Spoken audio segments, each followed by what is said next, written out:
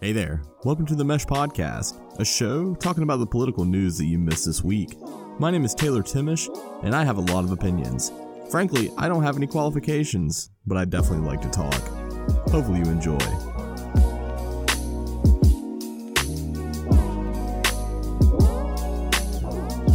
You are listening to a Timish Media production.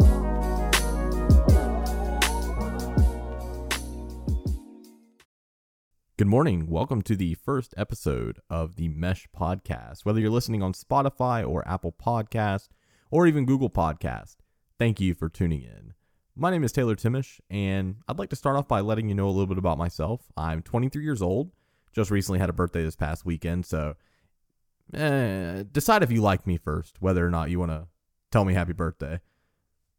I've been interested in politics since I was in high school, so I am a registered Republican and I am conservative, but I would say that I can definitely take different perspectives. So most of my insight and most of my commentary on this podcast is going to be from a conservative viewpoint, but that's okay. We're all allowed to have our different opinions, whether or not I have guests on the show or whatever. If you have a different opinion, that is perfectly fine. I'm always open to hearing different perspectives on things, and even if I don't agree with you, you're 100% entitled to your opinion. Now, if you're wrong, believe me, I'll tell you that you're wrong. So I don't like to present ideas without factual evidence. So I'm not going to be doing all these conspiracy theories and a bunch of mess like that. This is going to be a strictly political recap of the previous week and my opinions and thoughts on them. That's pretty much it. I'd like to go ahead and get into it. Obviously, the biggest story this week was President Biden's inauguration and all the controversy surrounding that, the Capitol riot, everything like that. Washington was completely locked down with fences with barbed wire. It literally looked like politicians were locked in prison, which, frankly, some of them probably should be. A lot of hypocrisy coming from the media with the whole coverage of it. It was nothing like when Trump was inaugurated back in 2016, when he was completely ostracized from being a human being, it feels like. They treated him like absolute garbage, and as we could see during Biden's inauguration, they were pretty much kissing his boots as he was walking down the street. You even saw, I think it was Al Roker, giving him a fist bump. It's a mess. The media is just going to softball toss Biden the entire 4 years, so the only hard questions are going to come from maybe Fox News, but we kind of see that they're kind of losing their spine at this point. It seems like the only good thing that came out of the entire inauguration were the Bernie Sanders memes. Great way to start the year. We'll definitely see that later in the year in a yearly recap of the memes this year. One thing I really want to start off on with this hypocrisy of especially the media, but even the left in general, is the fact that a Capitol police officer, his name is Eugene Goodman, was walking Kamala Harris to the inauguration. And to me, it kind of speaks on the fact that the left is only liking things that fit the narrative. So obviously he's a police officer, and we kind of saw how police officers have been treated, especially since the summer of last year. But there was a video that came out of the Capitol riots where this particular officer, and he is an African-American police officer, he was leading rioters away from, I guess, the officials that were there in Congress that day when they were doing the votes for the election. When they were certifying the votes for the election. He was seen leading rioters away from these people, and it kind of spoke to me in the fact that the media is absolutely celebrating this man. Of course, he should be. He should absolutely be celebrated. Great job by him during that day, and I'm sure he's had a great track record up to this point. The media has basically, it seems like they're worshiping him compared to how police officers were being treated last summer. So last summer, obviously, police officers were the dirt of the earth and the worst possible humans on planet Earth. They're all racist and all this mess. But they're putting this man in the spotlight, talking about how amazing he is. So I think that really shows the hypocrisy of how the left, especially, has been treating police officers. But it goes back to the fact of it just fits their narrative. And of course, anything that's convenient to their narrative is going to be what they report on. Even during the riots even for the Black Lives Matter riots, it was literally, they were calling it peaceful protests while targets were burning down. There was a reporter from CNN reporting in front of a burning building saying that the protests were mostly peaceful. My only thing with the media is just be consistent on what you're reporting on. If you want to call the Capitol riots and all that awful, perfectly fine. I agree with you. But we also need to point out the fact that last summer Black Lives Matter caused $4 billion in damages. Hello? Are we not going to report on that as it should be? Or are we just going to make this facade about how everything was peaceful and it was just a couple of them? I just don't get it. And this type of thing is going to continue for the next 4 years. With Biden being inaugurated as president, he was never asked any hard questions while he was on the campaign trail. And he's never going to be asked any hard questions while he's president. Nothing really eventful happened during the inauguration. There were no riots, anything like that. The National Guard was out, so obviously nobody's going to do anything too stupid. But most of the news from the day actually came after the fact when he was finally in the Oval Office signing executive orders. So he signed 17 executive orders in his first day. It was literally an hour after he got into office that he was signing executive orders. And I'd like to go over some of these executive orders and how they reflect on the American people and what, if anything, is going to actually change. So the first executive order I want to go over is Biden signed an executive order reinstating ties with the World Health Organization. And as we know, Trump and his administration chose to withdraw our membership and funding to it last year. Of course, the main reason that the Trump administration decided to leave the WHO was the fact that the United States was putting in a quarter of funding to the organization, while countries like China, Japan, Germany were putting in minuscule amounts. So last year, the U.S. put $116 million into the WHO, 24% of total funding.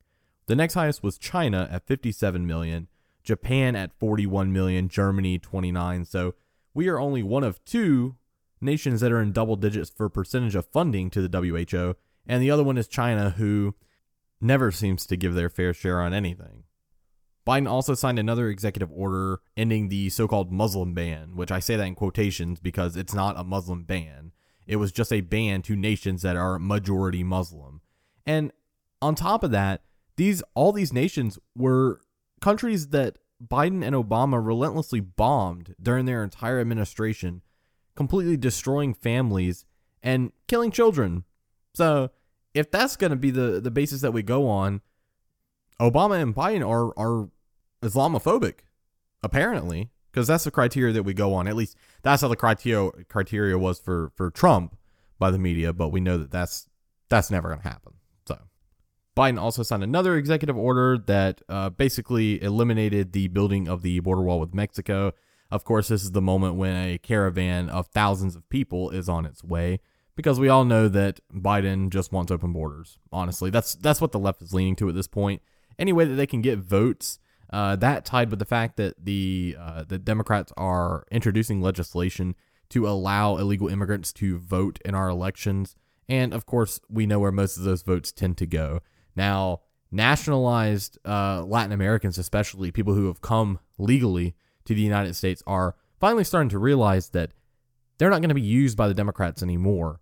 We can see even in the last election that Trump's voting totals from those minority groups are going up, and the Democrats are starting to worry the fact that they're going to lose the ability to control these minorities and basically brainwash them into thinking that they're there to help them. And then, of course, when they get elected, they do nothing. We've seen that in basically all major metropolitan cities: Chicago, Los Angeles, Atlanta. Just Democrat leadership leads to nothing good.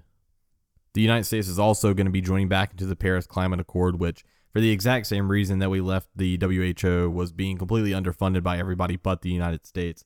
The U.S. contributed $3 billion to the Paris Climate Accords, while the next highest was Japan at 1.5 and the UK at 1.2. And of course, the Biden administration and Democrats want us to contribute money to basically lost causes. I mean, frankly, nothing that we're going to do in the next 50 years is going to reduce the global temperature by even a minuscule percentage point. So what is the point? And we know that they're not going to hold China responsible for the absolutely abominable emissions that come from their country. China and India are two of the worst pollutants in the entire world, yet no one wants to hold them accountable for what they're doing. And frankly, we know that Democrats and the left have no accountability anyway. So they're always blaming somebody else for the problems that they've brought on to everyone else. Probably the most controversial executive orders that Biden signed was, number one, basically revoking the permit for the Keystone Pipeline, which costs roughly 11,000 jobs between the U.S. and Canada. And you saw that Canada this week definitely weren't happy with that. They were very disappointed in the fact that jobs were lost, and Canada is our greatest energy trade partner. So why are you going to do something that's going to directly cut off the line that's going to run from Canada to the Gulf Coast?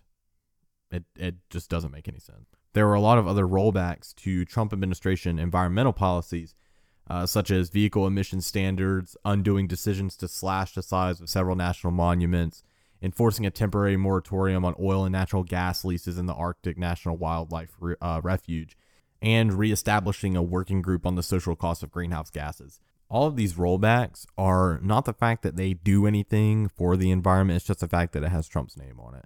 Of course, Biden doesn't want Trump's name associated with anything to do with government or legislation at this point. So that's going to be why most of these rollbacks are happening. And Biden also ended the Trump administration's 1776 commission, which released a report on Monday that historians said distorted the role of slavery in the United States, among other history. He also revoked Trump's order limiting the ability of federal agencies, contractors, and other institutions to hold diversity and inclusion training. Basically, the left just called this out as being racist, and how the 1776 commission was just a racist document to disprove the garbage 1619 project, which is probably the dumbest thing I've ever read in my life. I definitely implore everyone to go look at the 1776 commission. It's like 50 pages, and it's great. It starts from the beginning of America and how we progressed as the first free nation in the world to completely outlaw slavery, and everything from since then to now. It's great. It talks about American ingenuity and how we basically led the world in creating Western society as it's known today. With that, I'm going to take a quick break. When we come back, we're going to talk about South Dakota Governor Kristi Noem and how she was trashed on Instagram by so-called conservative Republicans who were angry at her for going to Biden's inauguration. We're also going to talk about some of Biden's cabinet picks and also how his press secretary is probably a communist. We'll be right back.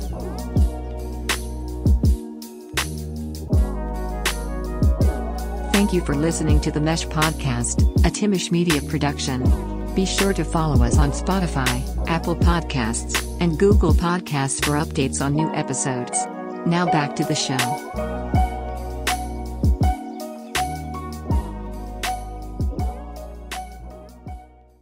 It seems like South Dakota Governor Kristi Noem has been pretty much the sweetheart of the Republican Party for at least the past year. She's been very highly regarded as a future presidential candidate. Yet on Instagram on Inauguration Day, she was absolutely blasted by so-called conservative Republicans who had the audacity to say that she was basically an awful person, that it was awful that she was at this inauguration, she supports Biden and his fake election and everything like this. And this is a case in point of where we need to see that it's done at this point. Biden is the president. There's nothing that can be done. We need to let go of this whole idea that Trump is just going to magically come back to office and it's going to be hunky-dory from that point on. Trump is done in politics, at least for now. So why are we going to trash people that have consistently stood for what Republicans are standing for, like Kristi Noem? I was reading through the comments and some of them were just absolutely terrible. Some basically saying that she was not going to get their vote anymore because she went to the inauguration for the president of the United States. And, you know, I frankly, I probably lost brain cells reading some of those comments. Republicans who claim to be Republicans need to understand that we don't take up this position like the left does and just absolutely bashing people who does something that we do not agree with. If she wants to go to the inauguration, she can go to the inauguration. But we're doing things now that we say the Democrats and the left does, and we're just being hypocrites at this point. So we need to get this through our heads that just because somebody decides to do something that you don't necessarily agree with doesn't mean that they're a terrible person or they support some fraudulent election or whatever you want to believe. So just please be respectful. There's no point in being just mean for no reason. So beyond that, we're going to talk about Biden's cabinet picks and how some of them stand out and are somewhat controversial, I feel like, and some other appointees that he's leaning towards at this time.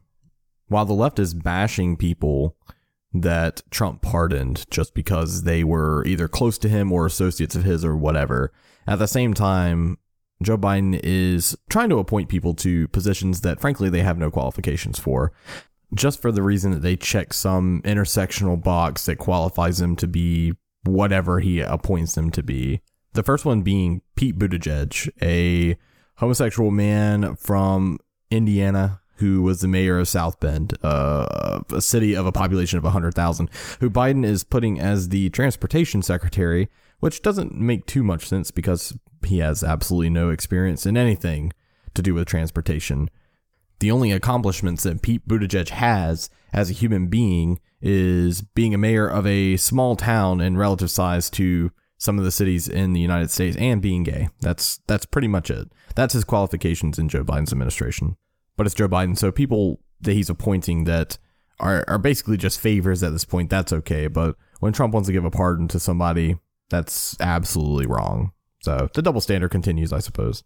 Next is Rachel Levine, who's being put as the assistant health secretary.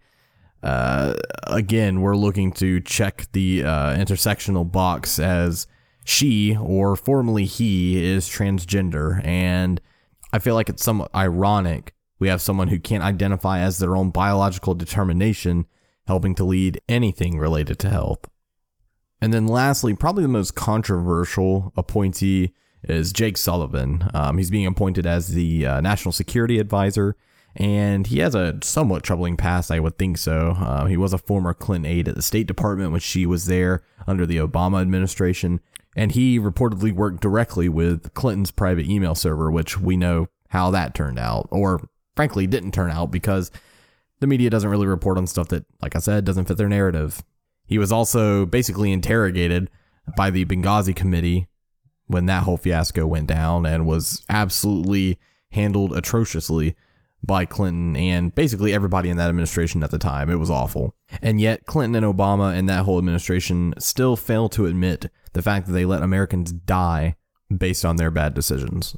More than likely, all of these appointees by Biden are going to get confirmed. I mean, we have a Democrat-controlled Congress completely, so we'll see if there's any objection to any of them. Jake Sullivan, I don't think should be in government at all at this point.